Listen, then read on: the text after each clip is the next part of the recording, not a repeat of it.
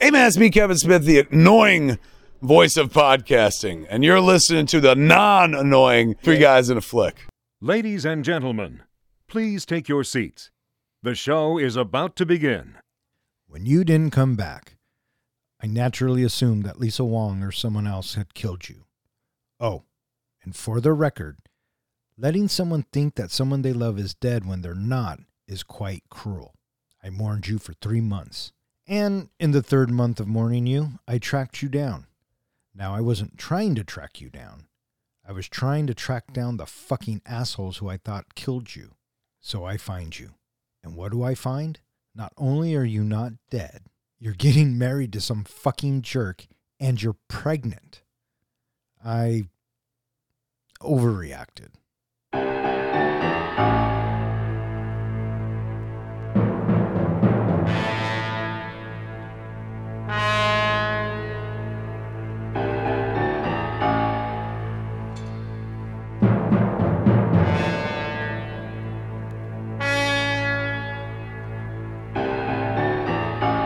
Welcome back. You are listening to Three Guys in a Flick. This is where we review the good, the bad, and the absurd. Tonight's episode, Kill Bill Volume 2.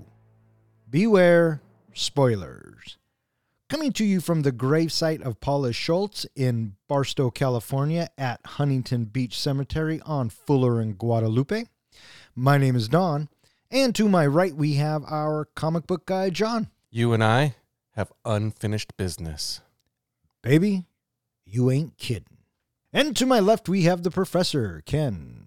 Hello, everybody. How you guys doing tonight? Groovy. Doing great. Yeah.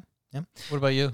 Oh, I can't complain. Tonight we are talking about Kill Bill Volume 2. And which is not the 5th Quentin Tarantino movie. Well, yeah. I mean, no, I guess it's not. Well, he does not consider it his 5th movie. Yeah, because he wanted these two movies to be one movie. It's the 5th physical film he's directed. And written. That's the other part. It has to be written and directed. Fair point. So, but I understand what you're saying, and I'll just go ahead and say, okay.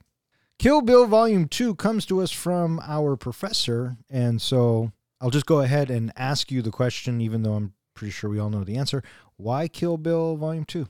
Last week we reviewed Kill Bill Volume 1, so it's a moral imperative we have to review Kill Bill Volume 2 right after that. And I'm just going to go ahead and say it now. Thank you, because these two films, as a story, belong together.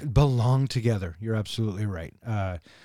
They kind of can stand on their own, but only if you've seen both of them, if that makes any sense. But we'll get into that way later in the show. Well, I think it's also, if you watch the first one, you just have a craving to watch the second one. It was actually everything I could do last week not to immediately go into the second one. Yeah, I'm kind of with you on that. Released on April 16th, 2004, Kill Bill Volume 2 was directed by Quentin Tarantino.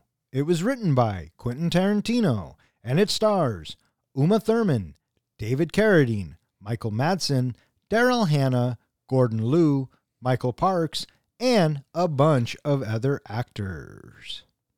How'd this movie do, Don? This movie was made for $30 million, and it looks like it brought in $152 million.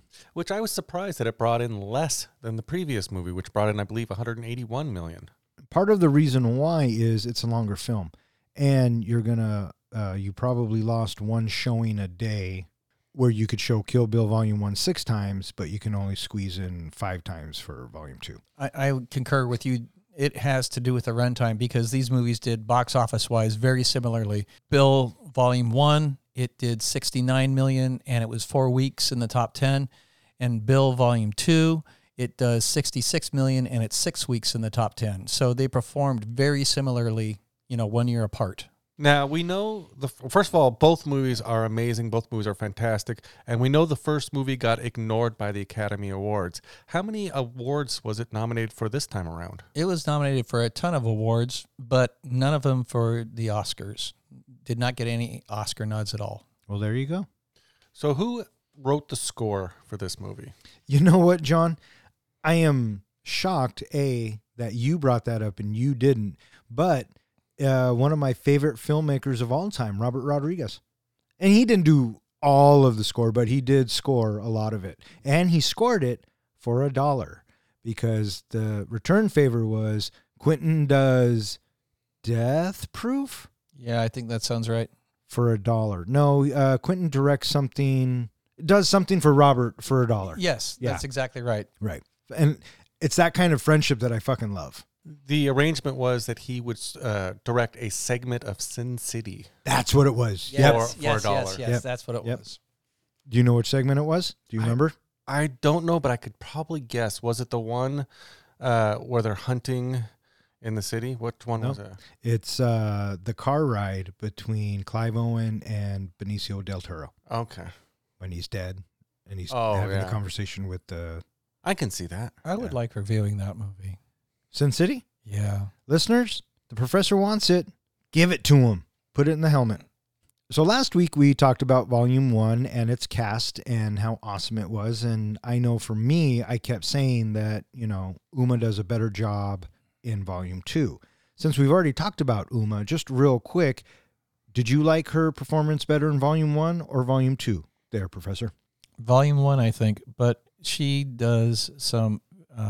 I really appreciate her in Act 3, but I'll get into that later. Right. You? For me, I would go with Volume 1 only because I'm such a big fan of Kung Fu, martial arts, and swordplay. And I think she did a better job with the whole Crazy 88 fight scene in Volume 1. Oh, interesting. But her acting is superb in both. Yeah. You?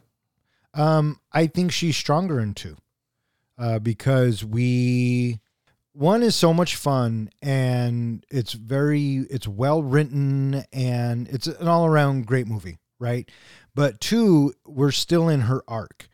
And when we meet up with her in 2, all of 1 is behind her, right? And now she has a whole new set of problems. And the fact that she gets buried alive, she makes it out, and her hardest fight that she has throughout this entire fucking bloody affair is probably getting out of that fucking box, I would say. Right? And so to overcome that and then find out what she finds out. And in that moment, I think she's better in 2. And in that moment when she realizes she's a mom again, everything changes. And I just think it's very powerful. One of the things that I really loved in the first one was her reaction and just the acting style of Uma Thurman when she first woke up from her coma. You could tell from her facial expressions, from her screams, from everything without even any dialogue exactly what she's feeling, and it felt very real. You brought up the coffin scene. Same thing. You could see in her expression just the fear, the panic, just the fact of being pissed off. You could see it all without any verbal cues at all. Yeah, she did an amazing job. David Carradine, this time around, we get to not only hear him, but we get to see him. What do you guys think of David Carradine? Hands down, has to be his strongest role of his career. Yes, I would agree with that, but I don't know if he was one of my favorites in the movie. I didn't ask you if he was your favorite. I asked you how he did. In all honesty, I used to, with my dad, watch the TV series Kung Fu Sure. every week. And every time I looked at him in Kill Bill Volume 2, it's all I saw was Kane from Kung Fu. And even his acting and his movements all felt the same. So I kept feeling like I was just watching the same, from that TV series. He was totally Kane. You were supposed to. Yeah. So Quentin did it right. But I agree with you, Professor. I think it is his strongest performance of his career because of the depth of the character and just the self-awareness of the character.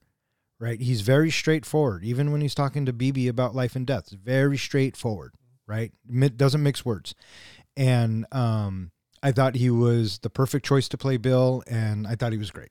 I will say that, his nickname in the movie is Snake Charmer. And I did find his character very charming. Yes, he fucking was. I mean, at times, even though he's a heartless bastard, or you kind of want to like him. Yeah. Especially in that whole end scene when he's doing all this stuff.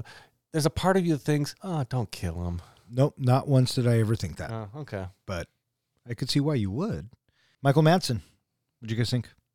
He was a delightfully slimy guy. He was. I thought he played Bud perfectly. Yeah, I loved him in every part that he was in this movie, especially when he's trying to convince Beatrix that she's going in the hole. she's going in the box in the hole. Yeah. And the whole thing about, just the way he delivers his lines, I thought it was great. My favorite line of his is when he's about to shut the lid and he says, "This is for breaking my brother's heart." Mm-hmm. That's a great line. Great line.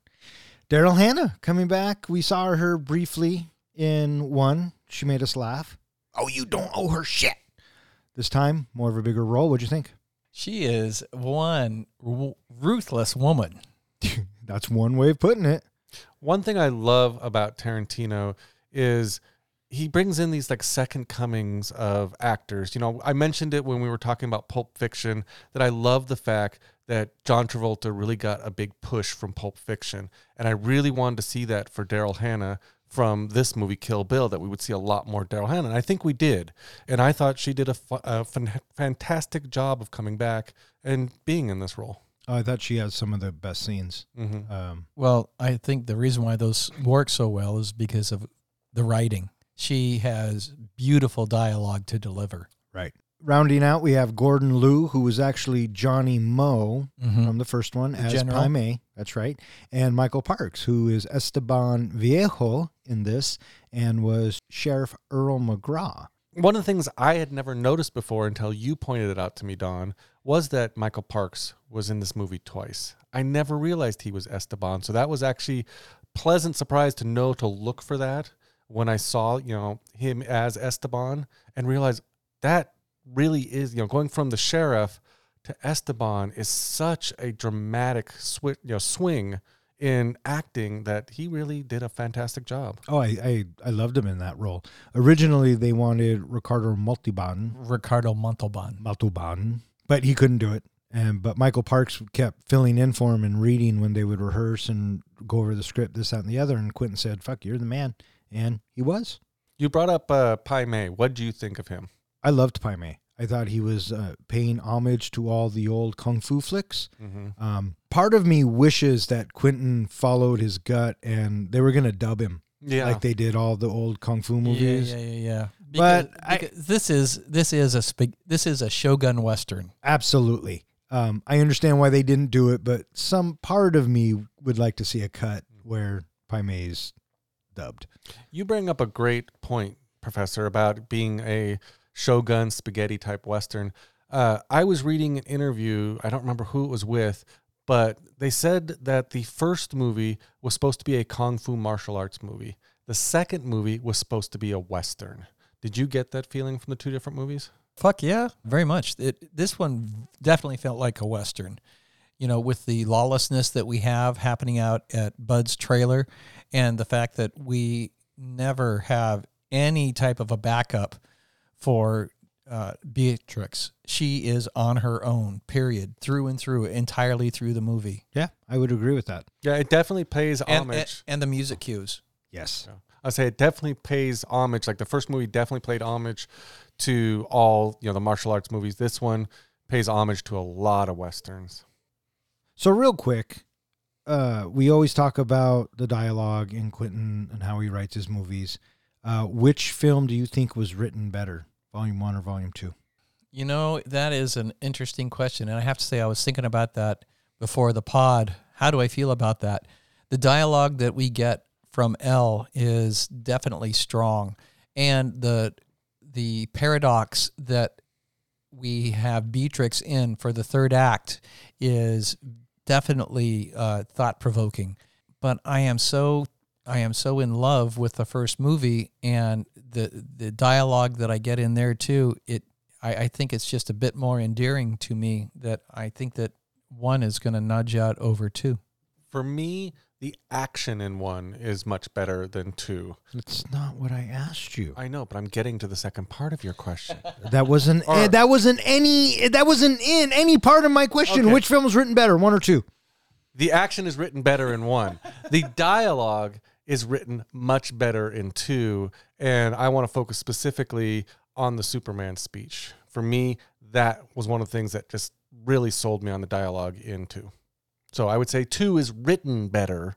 I would say that the second one definitely feels more like a Quentin Tarantino movie. In that alone, I think that Volume 2 has a stronger script, and I think that the dialogue is better in 2 for two reasons. First reason is Bill, right? We get more of Bill, and the dialogue is written so smartly, especially when he's talking to his brother Bud, whether he's talking to Beatrix, doesn't matter who he's talking to, right? It's just written so smartly that it really develops that character. And two, we get more just regular dialogue, everyday dialogue. The whole titty bar scene, did we really, really need that scene?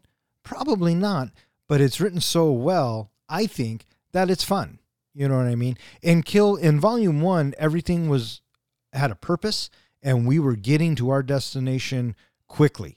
That's why it's paced the way it is, and it moves the way it is. It is definitely the action portion of this story. And let's make no mistake, guys. This is a long fucking story. This is a 255-minute movie when all's said and done, right? But I think that Volume 2 is just a little bit stronger. It's not as fun as the first one, but it has its fun moments, which, I appreciate. I do agree with what you're talking about, how some of that in there is that everyday conversation, which Quentin is really good at being able to give that casualness of everyday talk. The whole titty bar bit that you're talking about, I agree with that. Him being chewed out by his boss, how does that propel the story forward in any way? How does that give any more context or texture to who Bud is? It doesn't. But on the other hand, it's kind of sort of fun to watch. And then he comes out and, the bathroom's flooded.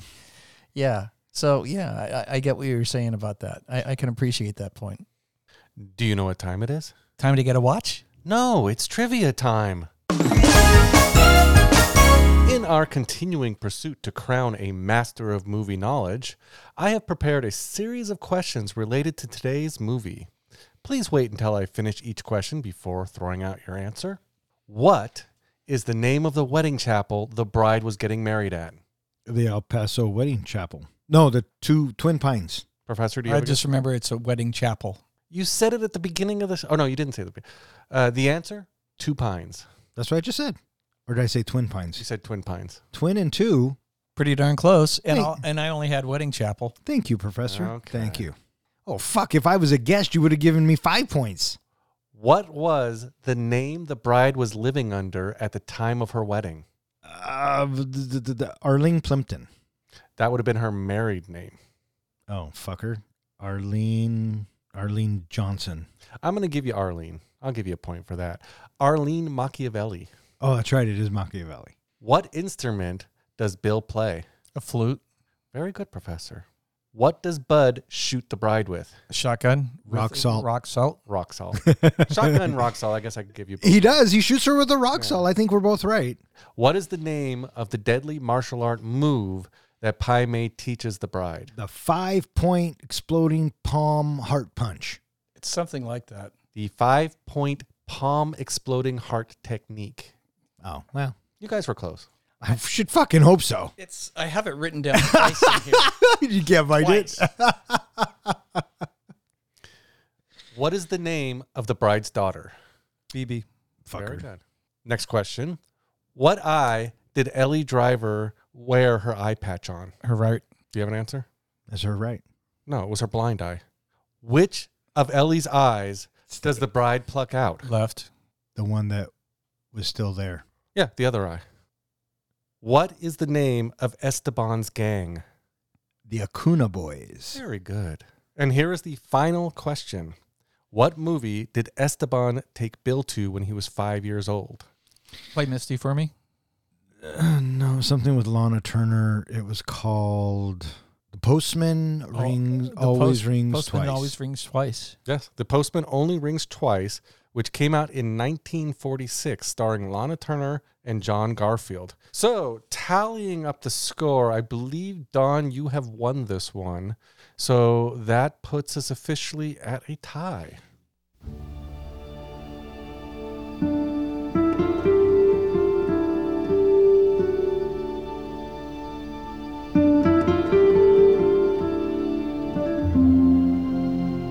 The pregnant bride and her groom rehearse their wedding. Bill, the bride's former lover, the father of her child, and the leader of the Deadly Viper assassination squad, arrives unexpectedly and orders the Deadly Vipers to kill everyone at the wedding rehearsal. Bill shoots the bride in the head, but she survives and swears revenge. 4 years later, the bride, having already assassinated Deadly Vipers Oren Ishii and Vernita Green, goes to the trailer of Bill's brother and the Deadly Viper Bud, planning to ambush him. Having been warned by Bill beforehand, he incapacitates her with a non-lethal shotgun blast of rock salt and sedates her. He calls Ellie Driver, another former Deadly Viper, and arranges to sell her the bride's unique sword for $1 million.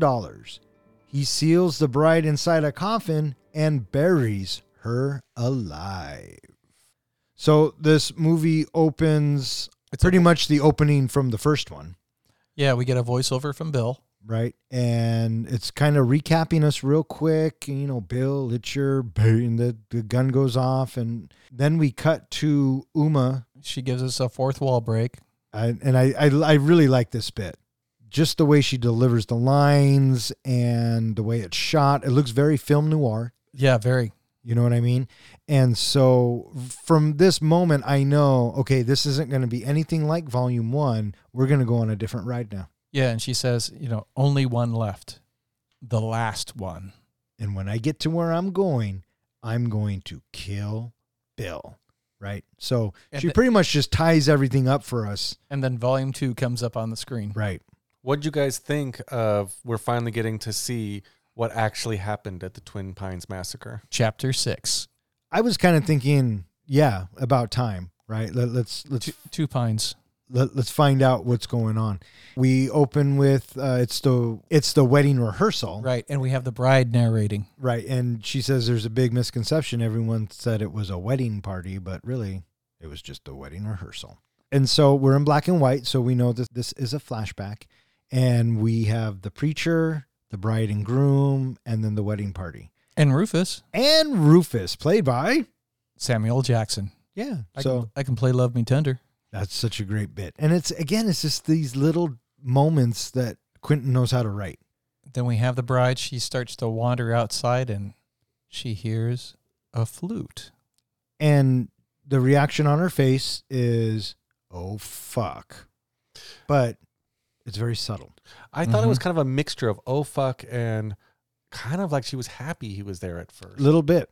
There, I saw a little smile try to peek through at first, but then she realized what she had done, and then it was, oh, fuck. Mm-hmm. So she walks out, and we get Bill and the bride. And the first time we get to see Bill's face. Yep. And it's oversaturated. Yeah. The lighting is oversaturated. Yeah. And everybody that has seen the first one automatically knows how this ends because that's how the first one opens up. And to see them being so demure and civil and restrained, you know that this ends in a bloody murder massacre, and here they are, and you are just waiting. How is this going to unfold? And they continue to be polite to each other. Yeah, there's kind of a standoff at first. Who's going to say the first thing? And the bride asks, how you found me, and he says, I'm the man. And then they both stand, and then Quentin does this thing where he cuts to Bill's feet taking a step forward, the bride's feet taking a step forward, back up to the face, back to the feet, back. Mm-hmm. We're taking the journey with them, one step at a time, because even though everything has still gone down, you know that there's a history. There's a history with Bill and Beatrix, and we can sense that just with them walking toward each other. One thing I appreciated in their dialogue was, again, kind of the playful dialogue that they have between the two of them, and how the bride or Beatrix, she's still the bride at this point, says to him, are you going to be nice? And he says, oh, I'm not nice, but I will try and behave myself. That's pretty much the gist of it, right? And so he kind of, in a way, gives her his blessing. Sort of. At least that's how she takes it. And we as the audience, we can kind of take it, I guess, but like you were saying, Professor, we know what happens. And then there is a moment where Beatrix really thinks that she has it. She kisses him. She thanks him. They go inside and Meet my dad. She introduces him as her dad. That's the moment I thought, oh, that's what might have set him off. Now she's screwed. Oh, no, I think he was going to kill her the entire time. That's why the other I think four so too, are outside. But Yeah. you could see his demeanor completely changed when she introduces him as dad. Well, yeah, because he just introduced him as a fucking old man. I did like the bit where the preacher is saying, well, since the bride has no one to sit on her side, the groom, they can share sides. And then Bill says, I want to come to the wedding. And she says, you'll be the only one on my side. And my side's a bit lonely. And he says, your side's always been a bit lonely. And again, that goes back to their past and how well they know each other. What do you think of Tommy asking Bill if he'd like to give her away? Poor Tommy. He had no idea, right? He was just doing what a natural guy who just met the father of his fiance would do. And again, that's the writing, right? And this guy, whoever they got to play him, I'm sure I've seen him before. He did a really great job. And I love how Bill ends this. If he's the man you want, go stand by him. Yeah. And then she goes up and she stands by him. The camera backs up out of the chapel. And then we see the approach of the other four. The camera tilts and here it comes. And as the camera is pulling out And it goes up. the score, It changes. that is a Robert Rodriguez score. It's Absolutely. dreading, foreboding. It is so good. And it's while the camera is pulling back. And then okay, and here we are. And then all the gunfire. Well, I think it was right before the gunfire starts, you hear the bride yell, Bill, no. Yeah. And then all this gunfire starts. And then you don't have to see it. You know exactly what just happened. Well, and you also hear the preacher, what the hell? Yeah. I do like how the chapel scene ends, because when the camera is up and then after the gunfire stops, we have the bell chime at the chapel, and then it chimes a second time, and then you hear a dog barking off in the distance, and it's just silence afterwards. Right. Just love that. Yep. And then we cut to, I guess we'll say present day, and it's now in color. and it's not, you're absolutely right. Bill is talking to his brother Bud, and I thought this exchange was fun. And I think you asked the question, or somebody asked the question last week, did Bill give all 5 members Hanzo swords? We got the answer this movie. I don't think he did. I think he only gave one to Bud. Yeah, that's what it sounds like.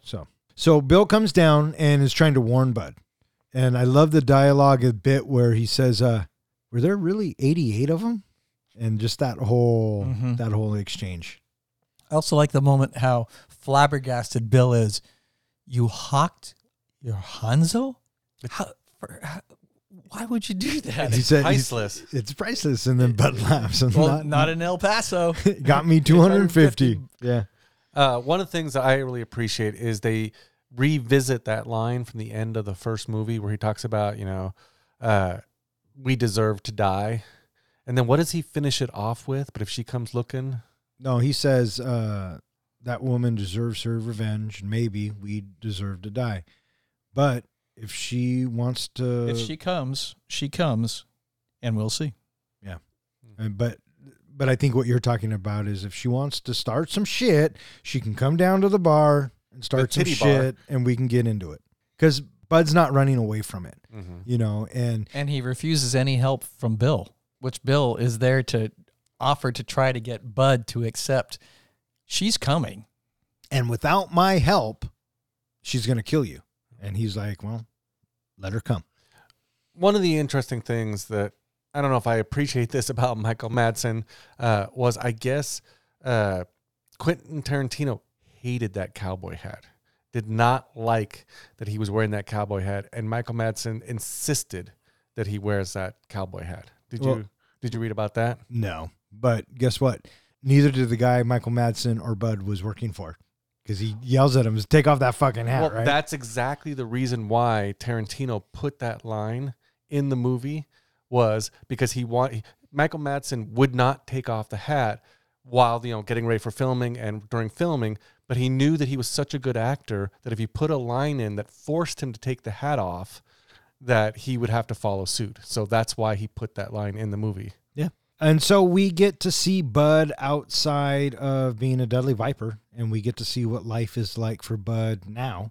And he's a bouncer at a titty bar, and he's 20 minutes late. And he's living out in the middle of nowhere in a shit trailer. Yep. You got to wonder what happened to him. Like, did he gamble all his money away? I mean, we don't need to know that, but just all the rest of them seem to do so well for themselves. And then here's Bud in a trailer. Well, who's to say that he's miserable? Maybe he wants to be like this. I don't know. He seemed pretty excited to get that money. Well, who wouldn't? It's $1 million fucking dollars, dude. Come on. And it came knocking at his door. I think he was content with where he was in life. So do I. Which is why he doesn't want Bill's help. Exactly. Plunging a shitty toilet. He does it, right? Mm-hmm. Because as, he gets to work and the bosses give him a hard time because he's late, and Bud's like, well, no, there's no one here. Who am I supposed to bounce? Which, not really a great excuse. But anyways, as this guy is laying into Bud and treating him like shit and taking his days off the calendar, which I fucking loved. I love that bit. I'm thinking to myself, this guy is a deadly assassin. He could kill you without even blinking, right? But he doesn't. Bud takes the shit job because I think somewhere in there that makes up Bud, he might feel bad for everything that he's done. That's why I was wondering if that was maybe his Penance for everything that he had done in the past. Well, if you think about it, what does he ask Elle about? The 2 R's. The 2 Yeah. Rs. Yeah. Well, I also thought the line that he had delivered earlier, which was, "And we deserve to die." You're right. Maybe that he does feel something. So he leaves work and he goes home, and we find the bride hiding, waiting for him to come home. Underneath his trailer. Right. And she's wearing the black mask. And, this is a good bit of building tension. And given how the first movie went, were you guys expecting what happened to happen? No, absolutely not. But on the other hand, the fact that it does happen, it kind of sort of needed to happen because she is not some, super powered person. She has to have vulnerabilities and setbacks and stumbles as well. It's ridiculous to think that her character should be able to do everything that she does and not come out on top. She has to have setbacks too. Absolutely. I also felt that we just watched, Bud take a bunch of shit from his boss. We saw him, dealing with his brother, and we haven't really seen much, but this shows why he's a deadly assassin. This shows that he's got keen senses and he could plan ahead in a way that could trap the bride. Yes and no. I think some of it's laziness, and he was just sitting on his rocking chair. I mean, did you really think that he thought that the bride would come to the front fucking door? Oh, I think he figured it all out. In fact, he was just sitting there with the shotgun, pointed at the front door because he knew she was going to come in because that's just the style of way she does things. She's an honorable person. Maybe. Well, watching him come in, he gets to the trailer and he takes a long, hard look out into the darkness, and something has got the hair on the back of his neck standing up.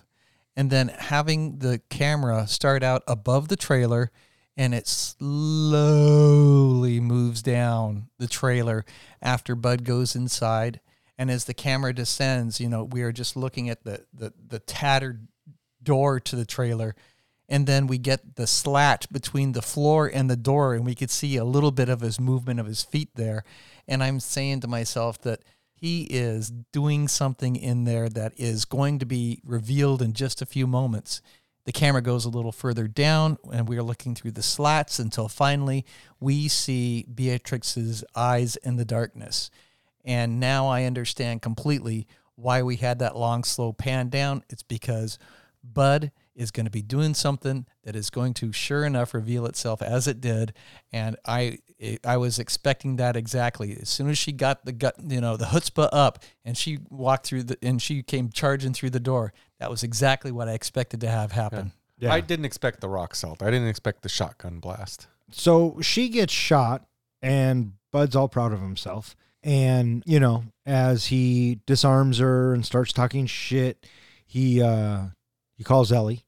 Well, he injects her with that needle, too. Yeah, he Knockout sedates her. Stuff, yeah. And he calls Ellie. And his plan is to bury the bride alive. Mm-hmm. And hawk the sword. Right. And hawk the sword. What'd you guys think of this whole burying her alive bit? Terrifying. It was, wasn't it? It was also another call out. I don't remember the exact movie bit. It was a call out to another movie that had exact similar scene. Yeah, just the whole, and the aspect ratio changes when she's in the bed of the truck. It's kind of at a 4:3, and then when he pulls her out, it goes to widescreen again. And it's Tarantino setting this up for what's going to happen. So the bride kind of struggles, and then Bud gets the can of mace, and he says, you have a choice. I can either mace you blind, burn your eyes out, Loved it. and still bury you alive, or I'll give you the flashlight. But either way, you're going to get buried alive tonight. I dug the shot where you have Beatrix's eyeball right next to the mace nozzle. Yeah, that's a close-up. Yeah, and having that, it is prominently telling us that this is a serious danger that she is in and she's not getting out of. Right. I liked the scene where Bud is talking to his little buddy who just dug the hole, and he made a comment along the lines of, isn't that the prettiest whatever you've ever seen? And the other guy's like, I've seen better. So he puts her in a box. They seal it up. What did you guys think of the bit where the screen goes black and all you hear is the dirt? Oh, I love that part. I do, but it's so claustrophobic and it's fucking terrifying. I was trying to really specifically listen to the sound effects, and I think what we're first hearing is the box being dragged.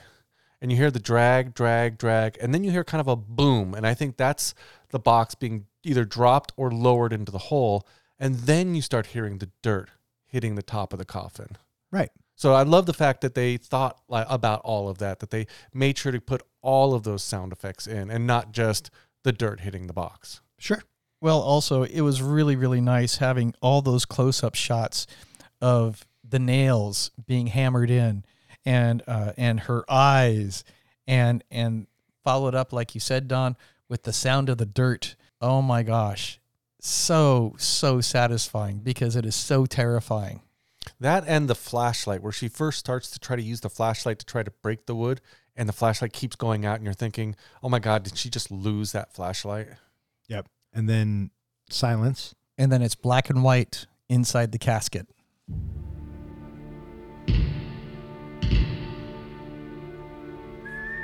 Years earlier, Bill tells the young bride of the legendary martial arts master Pai Mei and his 5-point palm exploding heart technique, a death blow that Pai Mei refuses to teach any student. Properly used, the attack is reputed to leave an opponent able to take only 5 steps before dying. Bill takes the bride to Pai Mei's temple for training. Pai Mei ridicules and torments her during her training, but she eventually gains his respect.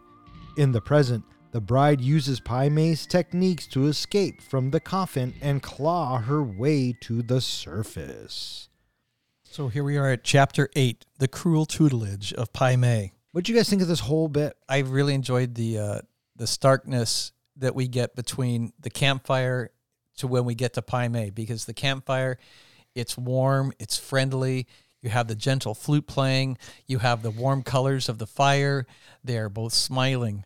And then when we get to Pai Mei's place, it is flat colors and it is grainier looking in its image. Yeah, like it had just been raining and it's dreary out a little bit. Mm-hmm. And Bill comes walking down the steps going, yep, he'll take you as your student. But his face is all fucked up. Yeah. And his shirt is half undone. Yeah. And then I love the reaction of Beatrix when he says, Bill says, don't talk back, no sass, at least for the first year or so. And if you watch her face, it's like, did you just say fucking year? Well, I love, I think it was right before that she asked, when will I see you next? Yeah. And he says, that all depends on you. You're going to have a lot of fun. Yeah. I liked that we get a hint that what happened to Elle when he says something about don't give him like a dirty look or anything because he will pluck your eye out. Mm-hmm. So right there you're like, oh, that's what happened to Elle. Right. And so she goes up and they have a very brief conversation before he says, show me what you got. And he laughs and ridicules her the entire time. Mocks her. But she doesn't give up. And then so finally he says, I'll I'll train you. Well, there was a key thing that happened during this scene where he basically fights with her to check out her skills and everything that I don't know if I caught the first time that I watched this movie, which is when he puts her in that arm lock and basically says, this is my arm now. This is what, I can do anything I want with this arm. It belongs to me, which is her right arm. And there's a thing that happens later on in the movie that plays into the fact that that is Pai Mei's arm. She uses the right arm to explode what's his name's heart? No, she uses that same arm to get revenge on Elle when she plucks out the other eye. So that is her getting revenge for Elle killing Pai Mei. I dug the 70s music that is playing when the challenge begins. Yes. Yeah, Yes. it's totally funky music. It's definitely a 70s homage to a 70s kung fu flick. You know what I mean? Well, mixing the two. That character of Pai Mei, I don't know if he's been named the same, but he's appeared in a lot of other kung fu movies in the past, the same exact look and everything. And in fact, there was a legend that really Pai Mei existed. I guess he had a technique called the white eyebrow technique. You ever heard of this whole story? Nope. Supposedly, you always hear about, if you watch martial art movies, the forbidden technique or the forbidden martial arts. Well, that was the martial arts that Pai Mei in the past had created. But I guess at some point he turned on a bunch of monks and basically gave them up and they were all massacred. And because of that, all record of him was pretty much cut out, and his techniques, his fighting style was renamed the Forbidden Techniques. Yeah, there you go. So now we get to watch Pai Mei break through the board, and he wants her to do the same, break through the board. With the arm he owns. Right. And so we get a training montage. What did you guys think of... in the first one, we had the dark silhouettes over a blue background. This one, we have black silhouettes over a red background. Mm-hmm. I really dug the shots of her doing her moves and then them doing it together. She looked very crisp and very comfortable with it. And I love the bit where she can't use the chopsticks, so she uses her fingers, and Pai Mei's like, nope. If you're going to be like a dog, I'm going to treat you like a dog. And so it forces her to use it, and the look of proudness on Pai Mei's face when she picks it up and actually successfully uses the chopsticks, I thought was a nice little touch. I also thought that was kind of the moment that we're starting to see him either accept her or start slight. I mean, he does everything very slightly, and with that slight nod and everything, he's starting to accept her and have a little bit of pride in her. Right. I also dug the oversaturation of white light that we have in this scene, because Pai Mei, he's practically glowing white. Right. There's another moment that I think is pivotal that happens just before the montage when we have Pai Mei telling her to break through the board, and he says to her, "What if your enemy is 3 inches in front of you?" And it's like the coffin. Yeah. And that's what this whole fighting montage was about, is her breaking through the coffin. Right. It was her rechanneling her Pai Mei-ness to get out of this fucking coffin. We talk about, every so often, oh, fuck moments or things that just kind of shock you. I think one that kind of every time gets me is when she is in the bed asleep, cold, and she in her sleep thinks she's hitting the board and she hits the wall real quick. And it looked like she really did it, right? Oh, because it looked like it hurt like hell. Yeah. I love that bit. Yeah. I love that bit. Muscle memory, though, Mm-hmm. right? I mean, that's what's happening. Now we're back in the coffin. And the bride starts wiggling her legs free, because it turns out she has a straight razor in her boot. Did you catch, there were a lot of references specifically in this movie to Reservoir Dogs. Did you catch that those are the boots Michael Madsen wore in Reservoir Dogs? No. No, I hadn't. Those are red boots. They apparently, according to Tarantino, he wore the same boots in Reservoir Dogs, and that was the same razor. Oh, I knew that was the same straight razor, Mm-hmm. but I didn't think about the boots That was- because he was in all black, so I Yeah. don't know why he'd wear red boots. There's And al- now I have to go back and fucking watch it. Now, there's also a later, I don't know if it's later or if we saw it earlier, but there, in Reservoir Dogs, there's a gas tank can or a gas can that he uses that he's going to pour on somebody. Yeah. That can is actually in Bud's trailer. Right. So she gets her straight razor. She's able to cut the rope, and then she starts hitting the box. And what I really appreciate about this scene is the score that's going along with it. The score is very uplifting and rising, and that's what she's doing. And she breaks through, she claws up through the dirt, and she pops out. Such a satisfying moment. One thing that I really appreciate is a lot of these movies have our overpowered hero, our uber hero, our indestructible hero. When she's punching that wood, you can see the blood from her knuckles on that wood, which shows, again, a little bit of vulnerability. And damn, that must have hurt. Well, she just got a chest full of fucking rock salt, too. And we saw that. Mm-hmm. And so we know she's not invincible. Mm-hmm. This leads to my favorite scene in the movie. When she is walking to we see the late night cafe open, and the guy is sitting there in his empty cafe, bored out of his mind.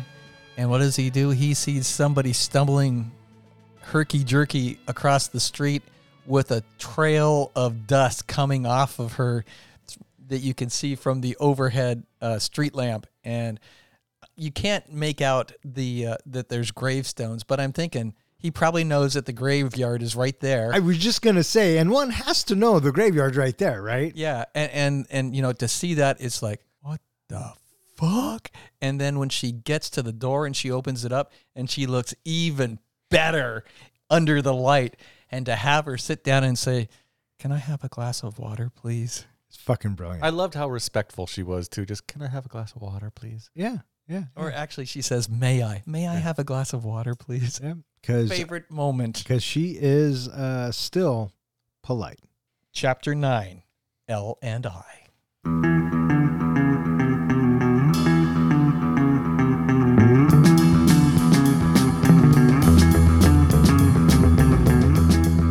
Ellie arrives at Bud's trailer and kills him with the black mamba hidden within the money for the sword. She calls Bill and tells him that the bride has killed Bud and that she has killed the bride, using the bride's real name, Beatrix Kiddo. As Ellie exits the trailer, Beatrix ambushes her and they fight. Ellie, who was also taught by Pai Mei, taunts Beatrix by revealing that she killed Pai Mei by poisoning his favorite meal in retribution for him plucking out her eye after she called him a miserable old fool. Enraged, Beatrix plucks out Elle's remaining eye and leaves her screaming in the trailer with the Black Mamba. Yeah, I think this is probably my second favorite sequence of this film. We kind of glossed over the whole reason why she came out here is because Bud is selling the Hanzo sword that he just got from Beatrix, and he's asking for real money. Right. And I think Bud kind of sort of, shit, what the hell did I do? When Bill talks to him about, you hawked a Hanzo? Yeah. And so after the bride gets her drink of water, we cut to the daytime, and now it's Elle driving to Bud's. You're right. She's going to meet him at his trailer.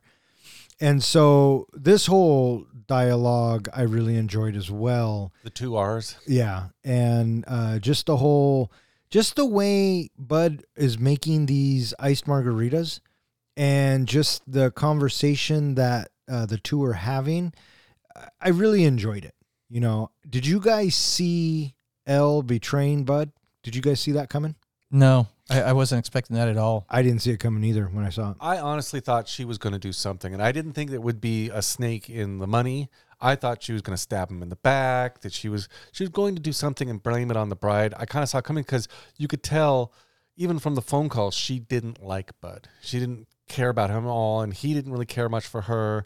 And I felt like there was some way she was going to betray him and take that money. Yeah, but I also think that none of them liked each other. Yeah. So that doesn't surprise me. And they come across as very different characters. Yes. Elle is in a very nice, crisp-looking suit, wearing a very fancy-looking blouse. And what kind of car was she driving? A Trans Am. Trans Am. And Bud is in a trashy trailer that looks derelict practically, and there's crap lying around everywhere, and he just throws stuff around the trailer. They are so opposite of each other when he's making her the drink that they sit and talk to for a few moments. Right. I like how she says, can I take a look at the sword? And he says, is that my money in the suitcase? And she goes, yes. And he says, well, it's your sword now. And the interesting thing that I enjoyed about the suitcase was that dingy, dreary-looking trailer is a stark contrast to that bright, almost luminous red suitcase. It is the center of our attention each time it is in frame because it stands out so brightly. Yeah. And you know what I was thinking during this scene, because of you two fuckers? What color were the bands on the hundreds? They looked correct. They were yellow. Did that look like a proper million, you think? Yeah. Yeah, okay. But I look at you, comic book guy, because you always ask him, and now every time there's fucking money on the fucking screen, I'm like, oh, what would the professor say? I did think it was interesting, and looking at Bud, as you mentioned, kind of living in this trailer with a bunch of shit, and the fact that here is Elle, who can easily in 24 hours put together $1 million in a suitcase. I was so curious about that as well, that she was able to come up with $1 million in cash. They are deadly assassins who got paid a vast amount of money. I'm sure she had $1 million under her bed. That's why I know you guys said that maybe he's just paying a pittance for everything that he's done, but I really think Bud was out of money.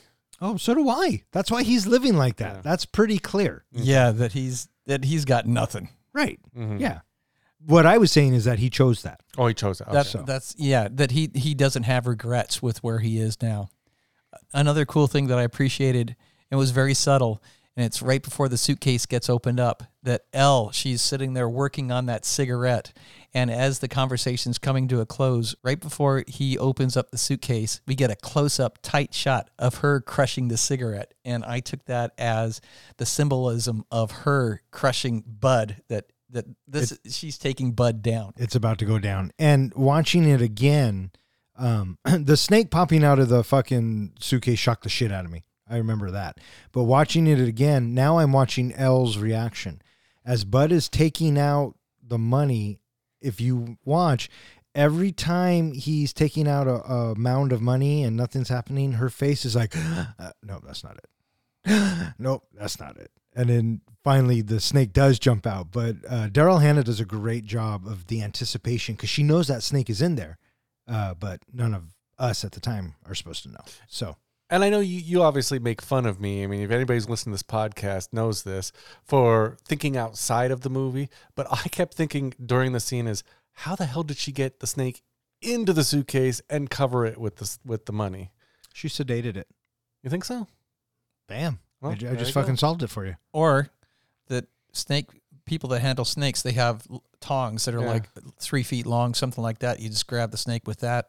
Yeah, but how'd she get the money in there if she's holding the tongs? Well, she already has the money in there, and then what's going to happen is that you just shift things around in there. If there's enough room for the cash to move around, then the snake should kind of sort of work its way around if you just shuffle the suitcase around a little bit. Interesting. One thought I had is snakes like to burrow. So all she had to do was get the snake into the suitcase on top of the money. The snake would have probably burrowed in underneath the money. So that would explain why, she was shocked every time, or give a shock face every time the money was taken out, didn't know where the snake might have burrowed. My other thought was, just like we mentioned a second ago, in 24 hours, she was able to put together $1 million in cash. She was also able to get her hands on a black mamba snake. That's what I was more impressed with. So my thought is, she already had this black mamba. So maybe back of her head somewhere, she was planning on using this snake at some point. Yeah, okay. Just a thought. I kind of that all seemed like common sense to me when I watched it, right? Mm-hmm. Never once did I question how'd she get $1 million, where the snake came from, because the way that Tarantino paints the life of these people, I buy it. You know what I mean? Oren was top of the world. Vernita was a house. Mm-hmm. You know what I mean? I just bought it. Yeah, I did too. It shocked me. It shocked me that she kills Bud. But I do like her monologue. how she explains her little facts about the Black Mamba. I thought that was brilliant. And I love how she even pauses and says gargantuan.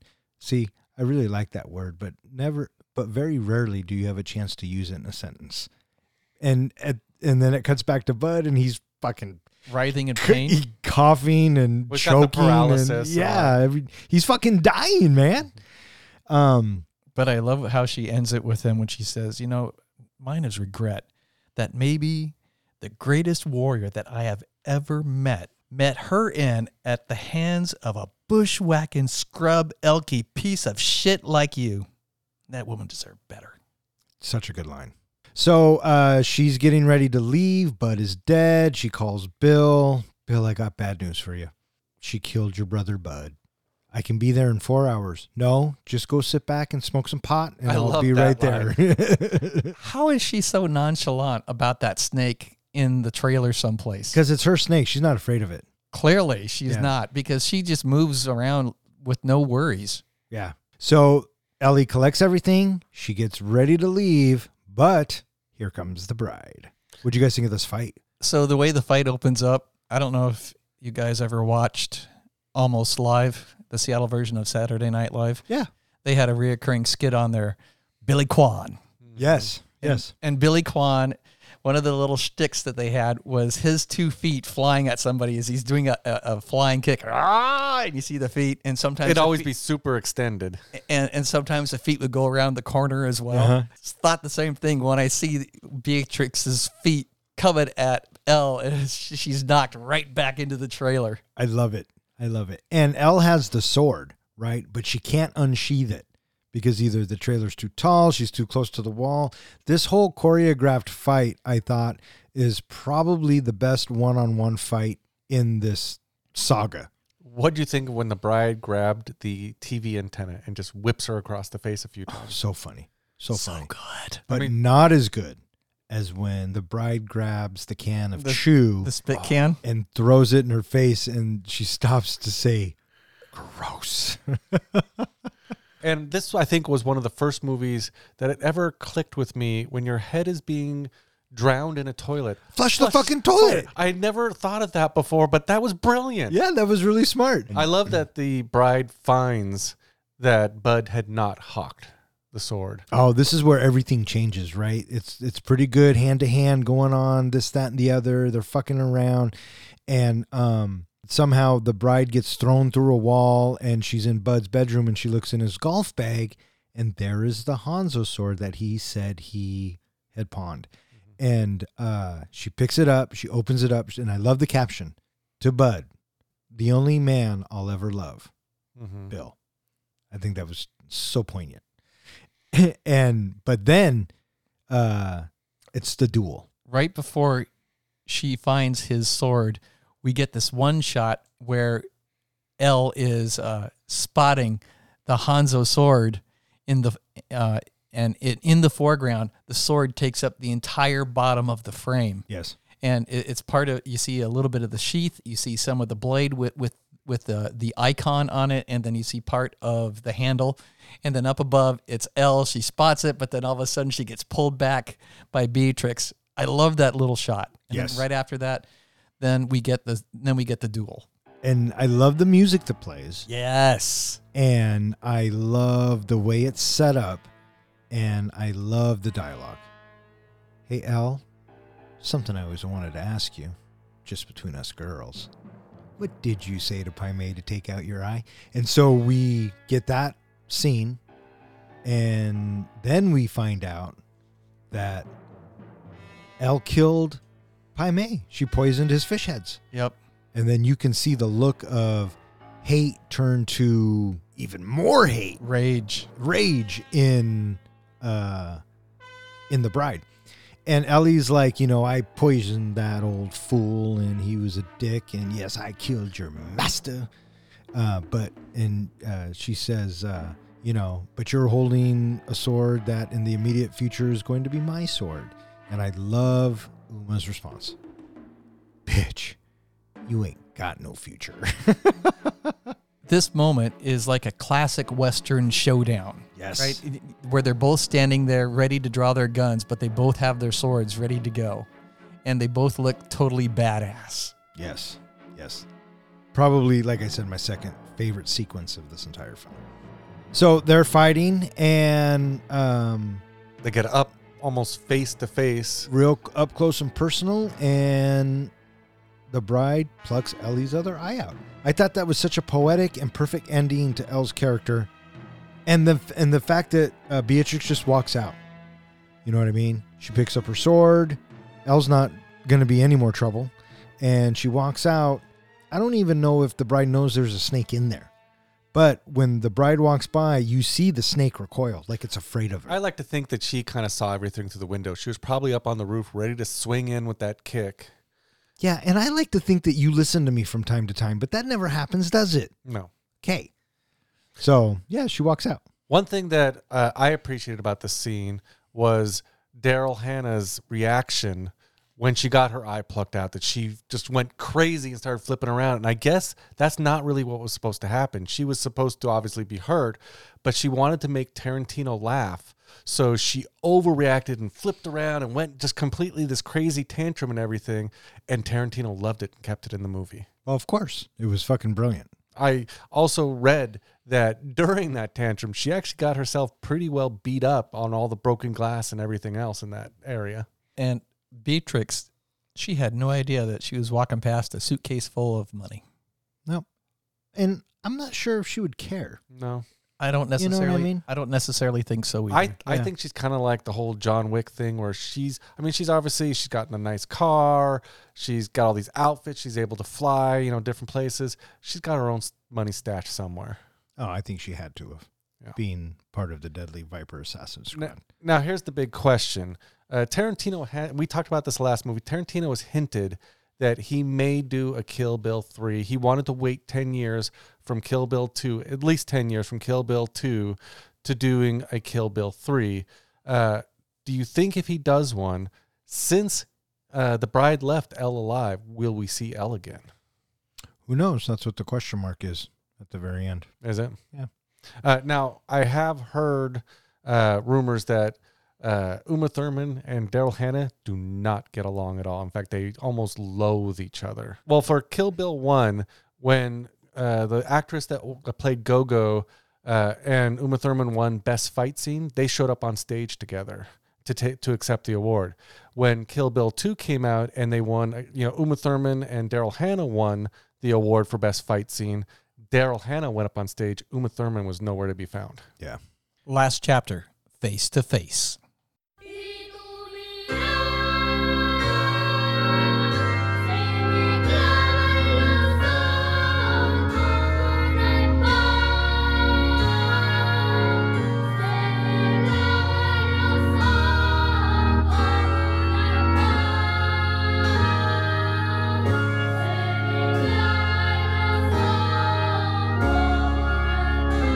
In Acuna, Mexico, Beatrix meets a retired pimp, Esteban Viejo, who helps her find Bill. She tracks him to a hotel and discovers that their daughter, Bibi, is still alive, now 4 years old. Beatrix spends the evening with them.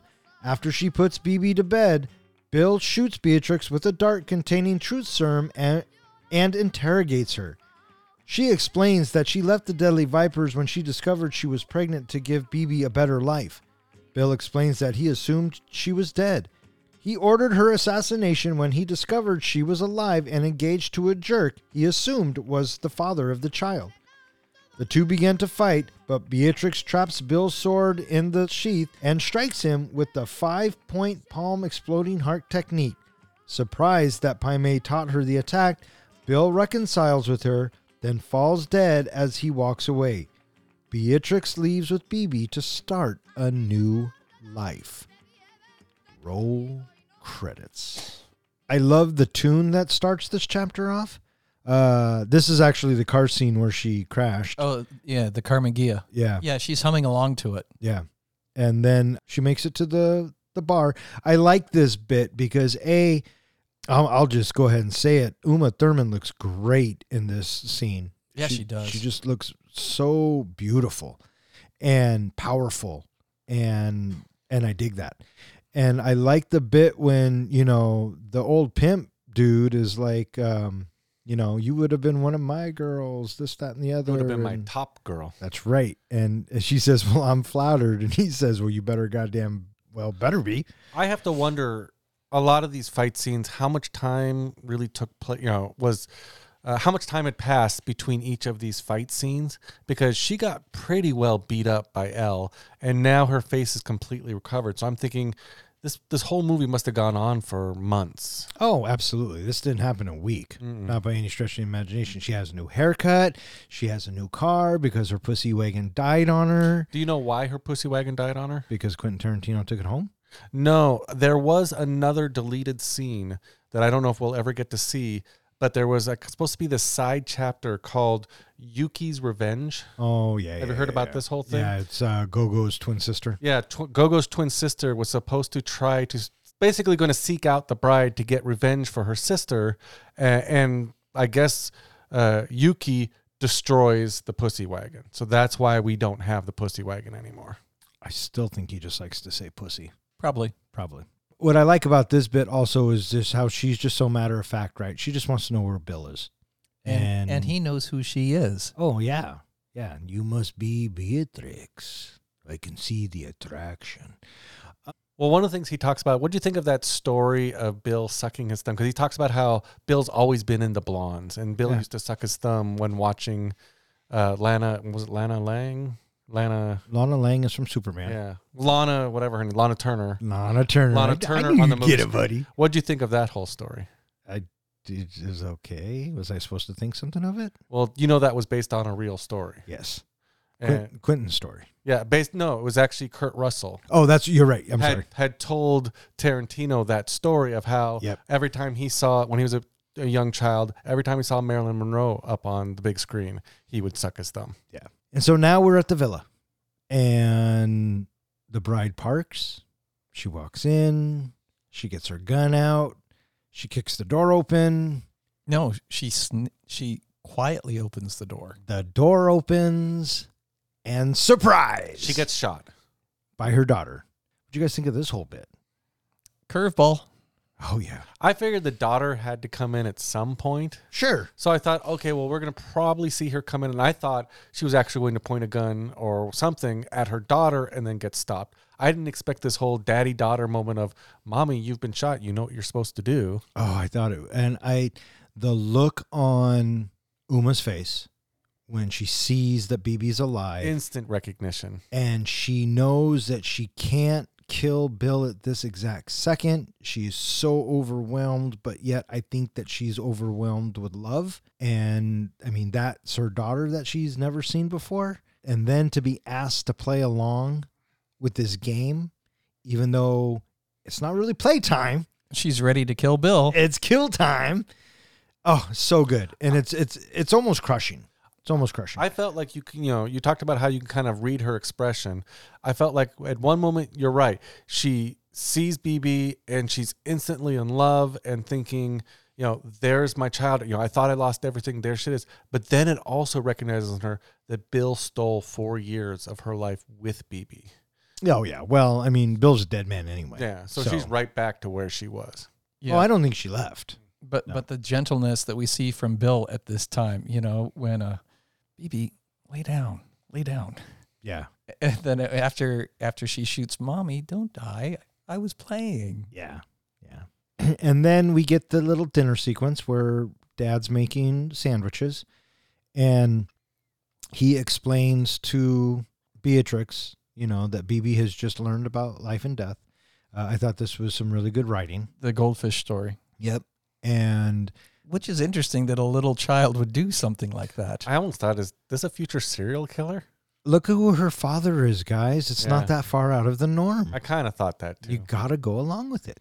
The point is, she learned. So, there's that. A silver lining. And I love this bit where they go upstairs to put BB to bed, and fucking Bill just straight up tells her, more or less, I shot Mommy. I was very, very bad. I was very bad. Were you a bad daddy?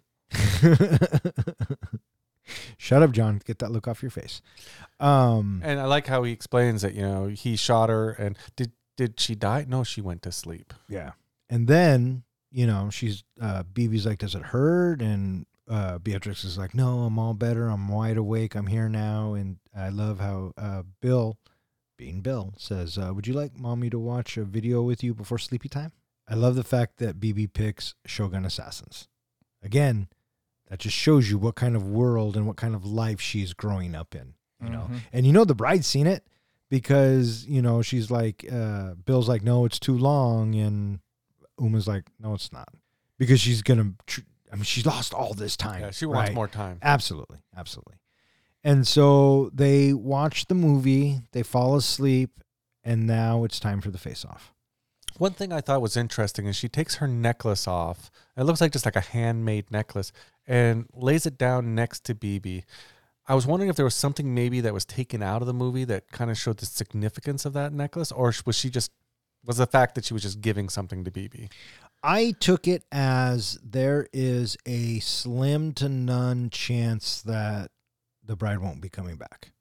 For whatever reason, Bill gets the best of her, right? She wanted to give that to her, knowing that they had met and she left this with her. That's how I took it. Part of me thought from all of the dialogue that we get from the beginning all the way to the end that Bill wasn't planning on living through this, that Bill knew his time was over. And so he was just kind of setting everything up to basically say, Daddy did a bad thing and blah, blah, blah. And, kind of setting everything up. Interesting. I never took it that way. I just took that the necklace is left behind because for whatever reason, it's a real possibility that these two women, these two girls aren't going to see each other. It's a very real possibility. Right. And that's how I took it.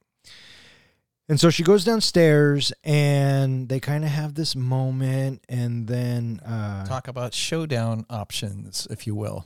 A battle in moonlight on the beach. So yeah, and she kind of laughs and there's a moment of levity, but she goes for the sword and then he shoots, stops her, and he says, before we get to the end of this bloody saga, I have a couple of questions. And I love the bit about how he says, when it comes to you, I can't trust what you say. And when it comes to me, I don't believe that you would speak the truth, or that whole bit, right? Mm-hmm. So what does he do? He shoots her with truth serum. And I think the funniest bit of this is when he says, it'll course through your veins, this, that, and the other, but then you'll get a rush of euphoria. Do you feel it? And she just asks her, right? And I liked her reaction to getting shot, so which is the whole thing of, what the fuck is that? Oh, it was so good. And he's like, no, leave it in. Or I put one right in your cheek. And I also appreciated right afterwards when Bill's like, oh, that's too bad. Yeah, he's disappointed that there was no euphoria. Yeah, so good. A concoction he made himself, he calls the undisputed truth. And this leads us to what I think is one of the best written dialogues in any movie in any time. Really? Yeah, I love this I love this monologue. If I were an actor, I would probably want to memorize this monologue. I'm shocked I kind of have it memorized, but he uses the analogy of superheroes and their alter egos to equate it to Mrs. Martha Plimpton and Beatrix Kiddo. And I think it's such a good correlation. As a comic book guy, the only thing he gets wrong is it's the same thing with Wonder Woman. And this bit of dialogue, too, is where Bill finds out what's happened and Beatrix explains to him why she left. And she tells him, remember that last assignment you sent me on? I got sick. I took a pregnancy test. I was pregnant. And I like the cutback where it shows us. And then that Lisa Wong sent an assassin, Karen, to kill the bride. And one of my favorite lines always is, are you good with that shotgun? Not that I have to be at this range, but I'm a fucking surgeon with this shotgun. I fucking love that line. I don't know why. I don't know. One of the things I really liked about that scene was the very last bit of that scene with Karen's face through the hole in the door. Congratulations. Congratulations. And runs off.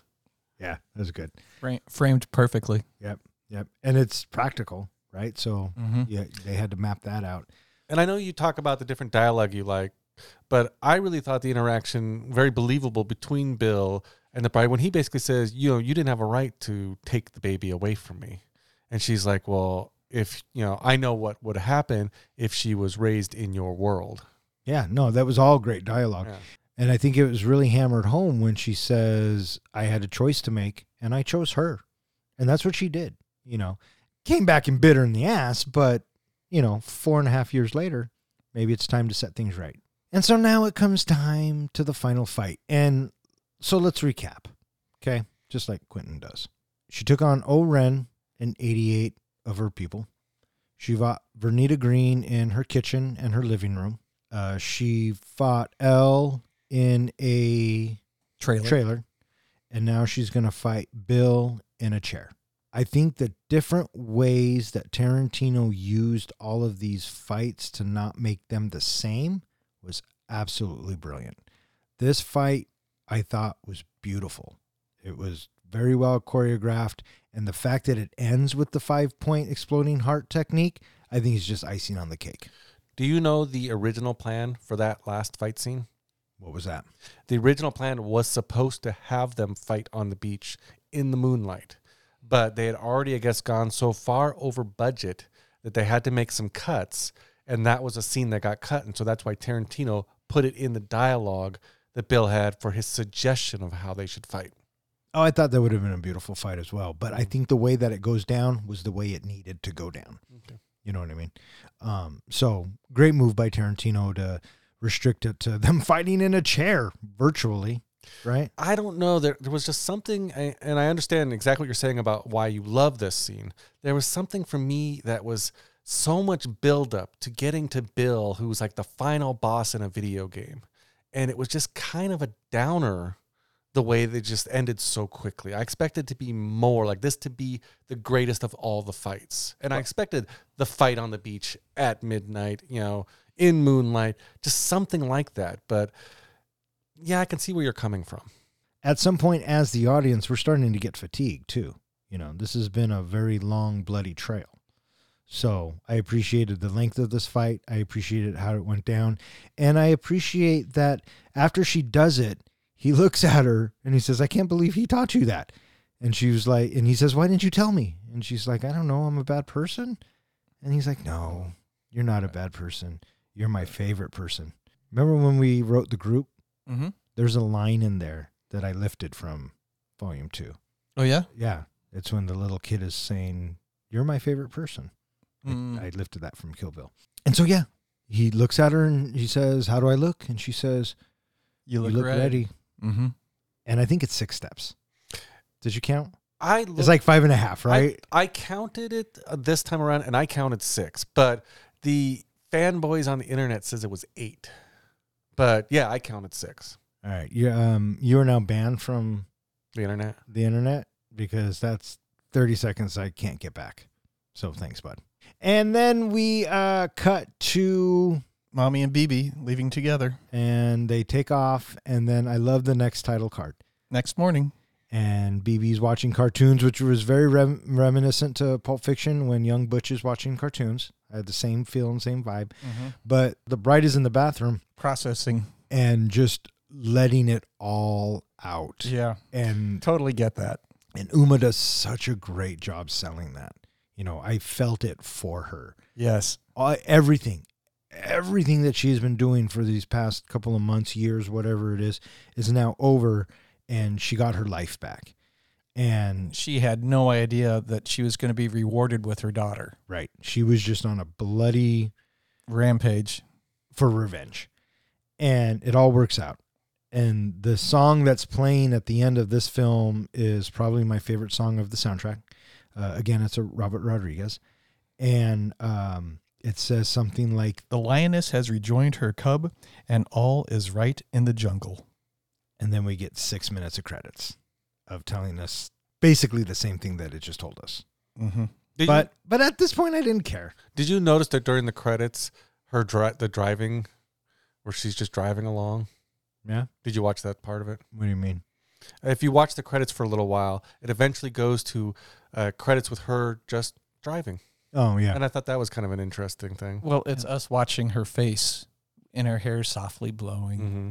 And then finally, it says written and directed by Quentin Tarantino. After that leaves, then she gives a little wink to us. Right. And that ends Kill Bill Volume 2. I have to say it was pretty satisfying to see the bride complete her journey.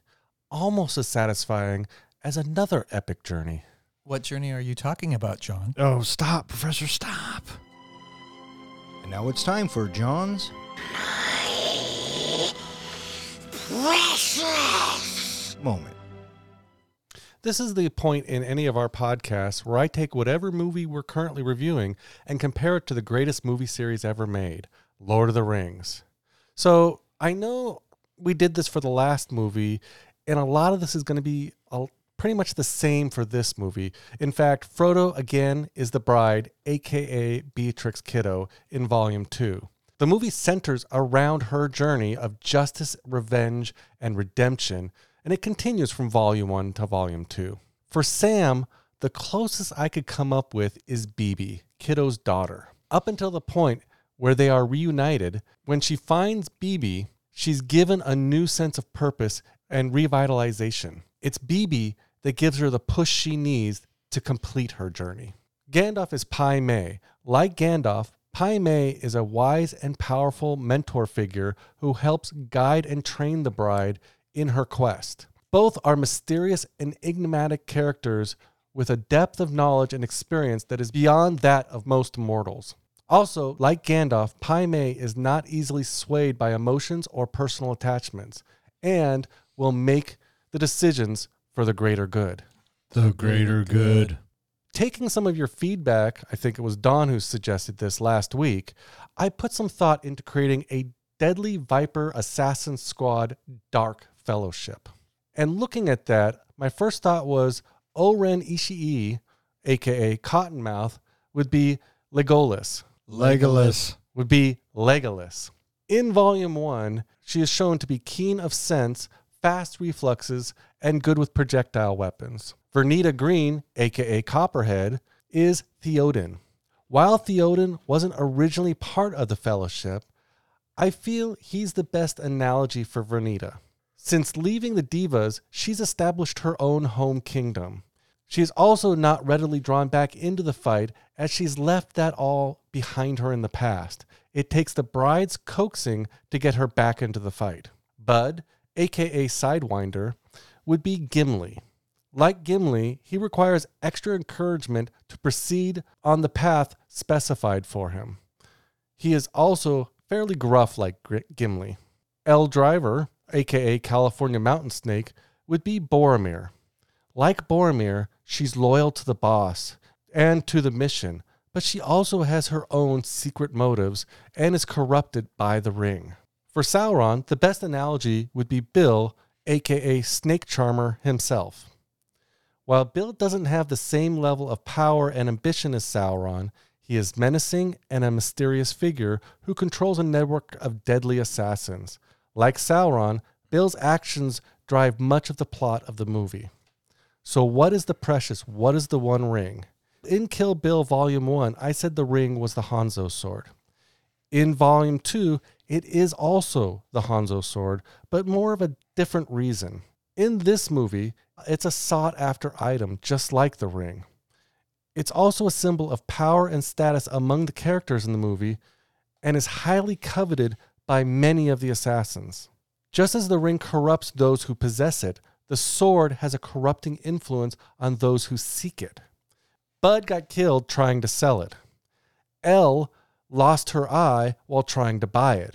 And it would never have been made if not for the influence of Bill, who was our Sauron. And there you have it, my comparison between Kill Bill Volume 2 and Lord of the Rings. Bring on the grades. What you got there, tough guy? Well, we have our usual suspects. I like the tack that John took about the Dark Fellowship.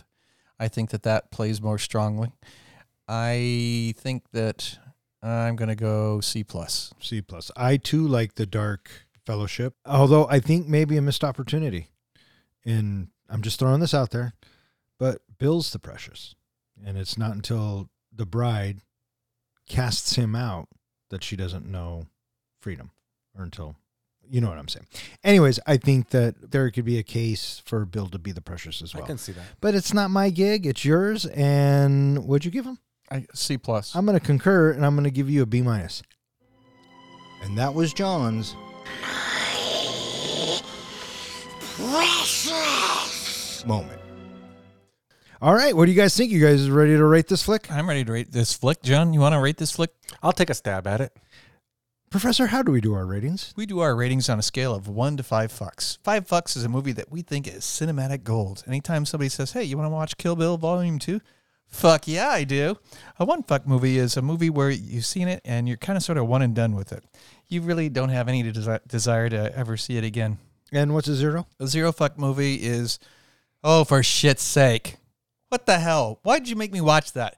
Somebody owes me 2 hours and 17 minutes of my life back. Or in other words, we just don't give a fuck. All right, which one of you deadly Viper assassins would like to go first? I went last time. Would you like me to go first? If you want to go first. What would you like me to? What I like and what happens very rarely are the same thing. So Okay, I'll go first. There you go. So, keeping with tradition, we accidentally skipped last week. What is, Dawn, is your prediction for my rating this week? You gave Volume 1 a perfect 5, right? You think it's cinematic gold? And you have repeatedly said that you think 1 is better than 2. So I think with the pie-mayness and just the way the story flushed out, I think you are going to give it a 4.75 fucks. That's your final answer? 4.75 fucks is my final answer. Okay, let's see. There once was a film called Kill Bill that left audiences thrilled and fulfilled. With Uma Thurman as the star and Tarantino's style somewhat bizarre, the ending was epic and skilled. Tarantino's style was on full display in every scene, in every way. The dialogue was sharp, the action was art, the cinematographic feast all that day. The action was truly sublime, as each character hit that sweet line. Uma as the star, with her swordplay by far, a performance that was truly divine. Overall, this movie is deluxe, a masterpiece of action that doesn't suck. Though it's not quite as perfect, it's still worth respect. With a rating I give it, 4.75 fucks. Bang, baby. Pretty good at that, huh? You're dialed in. Yeah. 4.75 fucks from the comic book guy. You or me there, Johannesson. I'm going to go. Baby, you ain't kidding. Kill Bill Volume 2 is a very good watch. Watching it again the other night, I have slightly different feelings for it because what I recall from watching it the first time around was the cadence, the tempo of the movie is different from the first. The first is light and snappy and fun, and the second is of a slower pace, and there's a lot more dialogue that happens in that. The dialogue that happens in the third act, I feel, is what I previously had feelings where the movie isn't quite as good as the first one, just because the tempo is a lot slower and it's very well done with its dialogue. Watching it this time around, I appreciated that dialogue in the third act a whole lot more. The first act I thought was very good. I enjoyed the whole bit with Pai Mei to get her out of the coffin, and having her with her daughter at the end was, for whatever reason, a lot more satisfying this time around. And I think that this movie is a classic movie as well. It is an excellent movie. Quentin knows what he's doing, and I really think that the movie is excellent. For whatever reason, I enjoyed the music in Kill Bill Volume 1 a little bit more than Volume 2. Different style of music, and it's a different style of movie as well, as I had discussed earlier. But in the end, the bride, she's lovable as ever, and she is so stylish in this movie. And this movie just, it reeks with style. I totally love Bill as this he is such a good bad guy in this movie, and his slow and deliberate pace reminds me specifically as was pointed out earlier, Kane from the television series of Kung Fu, and his slow and deliberate dialogue makes me wonder, what is he going to say next? What is he going to do next? Because his character is so rich in that fashion. But ultimately, in the end, when I look at 1 versus 2, I think I do like 1 a little bit better, and I was tormented. Do I give it the same score? And ultimately, in the end, the one that I always want to watch is 1. And so ultimately, I think that I'm going to give the movie 4.75 fucks. This is the same score that I gave Volume 1, but at the same time, I still like Volume 1 a little bit better.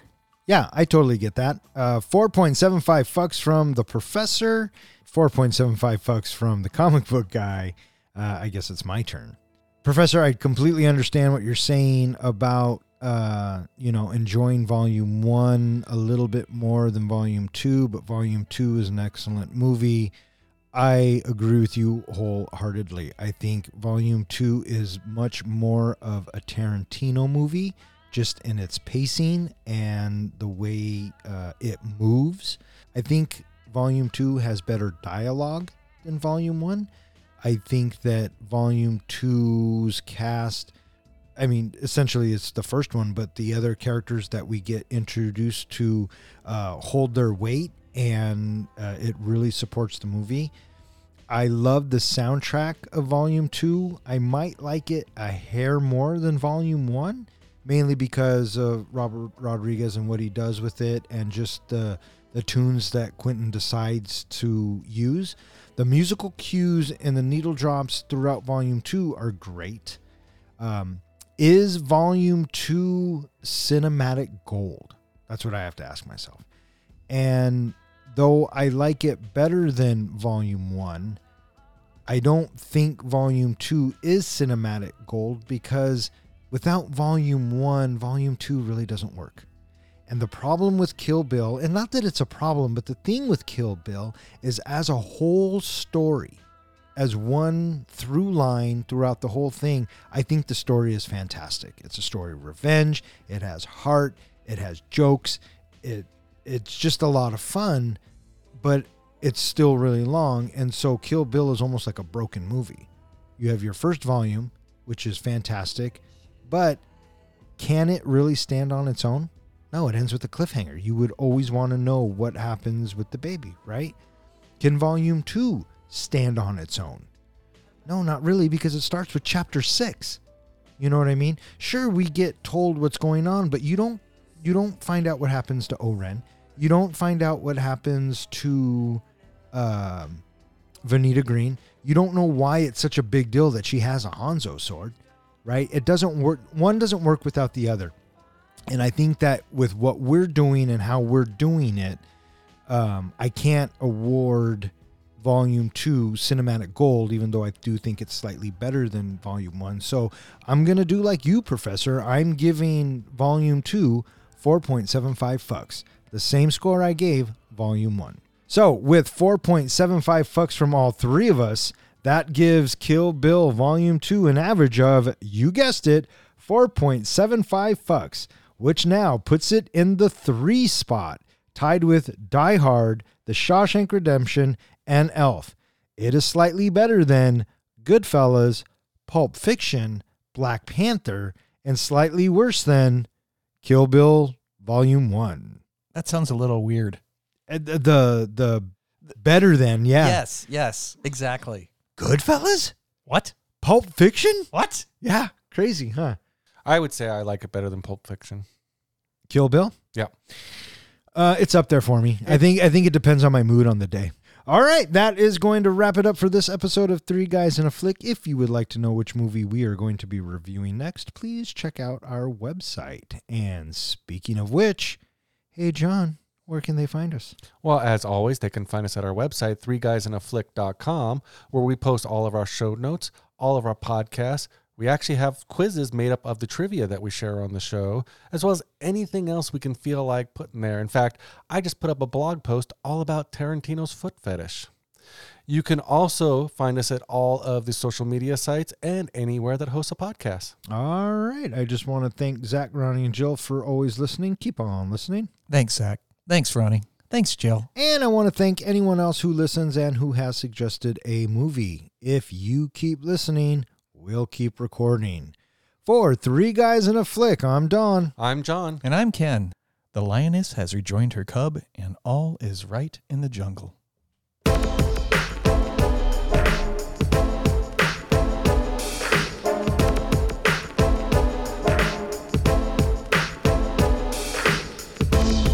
Well, I've got Friday off. We're so not. We're not talking about later. We're talking about right now. His priority is right now. Yeah, but I took Friday off. And good for you, my man. I am happy for you. I really am. You deserve a day off. I know what you do at work. And if anyone deserves a fucking day off, it's fucking you. I think it's you and I have unfinished business. I think it's you and I have finished business too. Would you mind doing that one again? Would it fucking matter if I minded? You and I have unfinished business. Yeah. Last week we From the top. So do you know what time it is? time to get a watch. That could be. Time. God damn it! I was gonna say something, but you fucked me up. Do it again. Just do that. Do you know what time it is? Time to get a watch. It's trivia time. I thought you were going to say something. No, I didn't have anything to say. That's why I said do it again. Oh my God. All right, one more time. And action.